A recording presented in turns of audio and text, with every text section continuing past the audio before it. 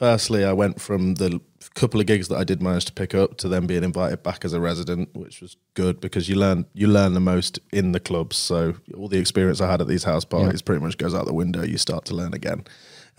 So I did a lot of residencies for a little while, picked up, one by one, maybe one every 6 months. I'd get a new one, or every sort of time the term refreshed or anything, they'd be like, oh, can you do this Monday? Can you do this Wednesday? And slowly that builds up. I was getting excited. All of the time I was still at university. Eventually I decided that I wasn't feeling university at all.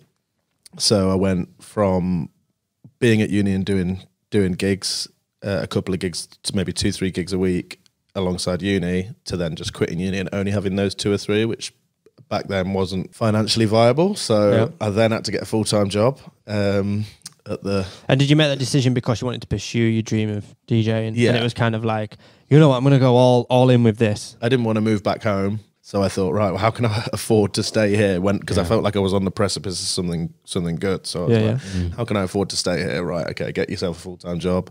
Then you can still work. I couldn't do it now, but I worked like 10-hour days, Monday to Thursday. So I did a full-time job, but over 4 days. And then I'd finish work at 7-8 p.m. on the Thursday night, go straight to work, DJing Thursday night until 4 in the morning. And, and I'd work as a DJ for Thursday, Friday, Saturday. And as a customer service advisor, Monday to Thursday. No, but that's it. I know a lot of people, again, that's listening that will be in that full-time position but want to pursue the passion. And I think the big takeaway from there is you've got to have that determination, and you've got to stick at it and really grind through those hard months, even years of just pursuing it.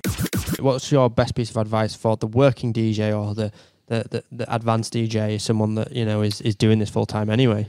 Content is my number one. I think you've just got to be. There's so many DJs I know that are awesome, and they have an Instagram that they don't really use, a Facebook they don't really use, and they might text people and ask, "Oh, can you put my name forward to this person?" And it's just like, just give me something. Like, have you got content anywhere? Can someone type in your name on Instagram, for example, find you, or it could be the same on SoundCloud, Facebook, anything? Could someone type your name in, look at it, work out exactly what you do, and see if you could, you're going to provide value or not. Yeah, definitely. So I think that's really important. That's a good one, that content. Yeah.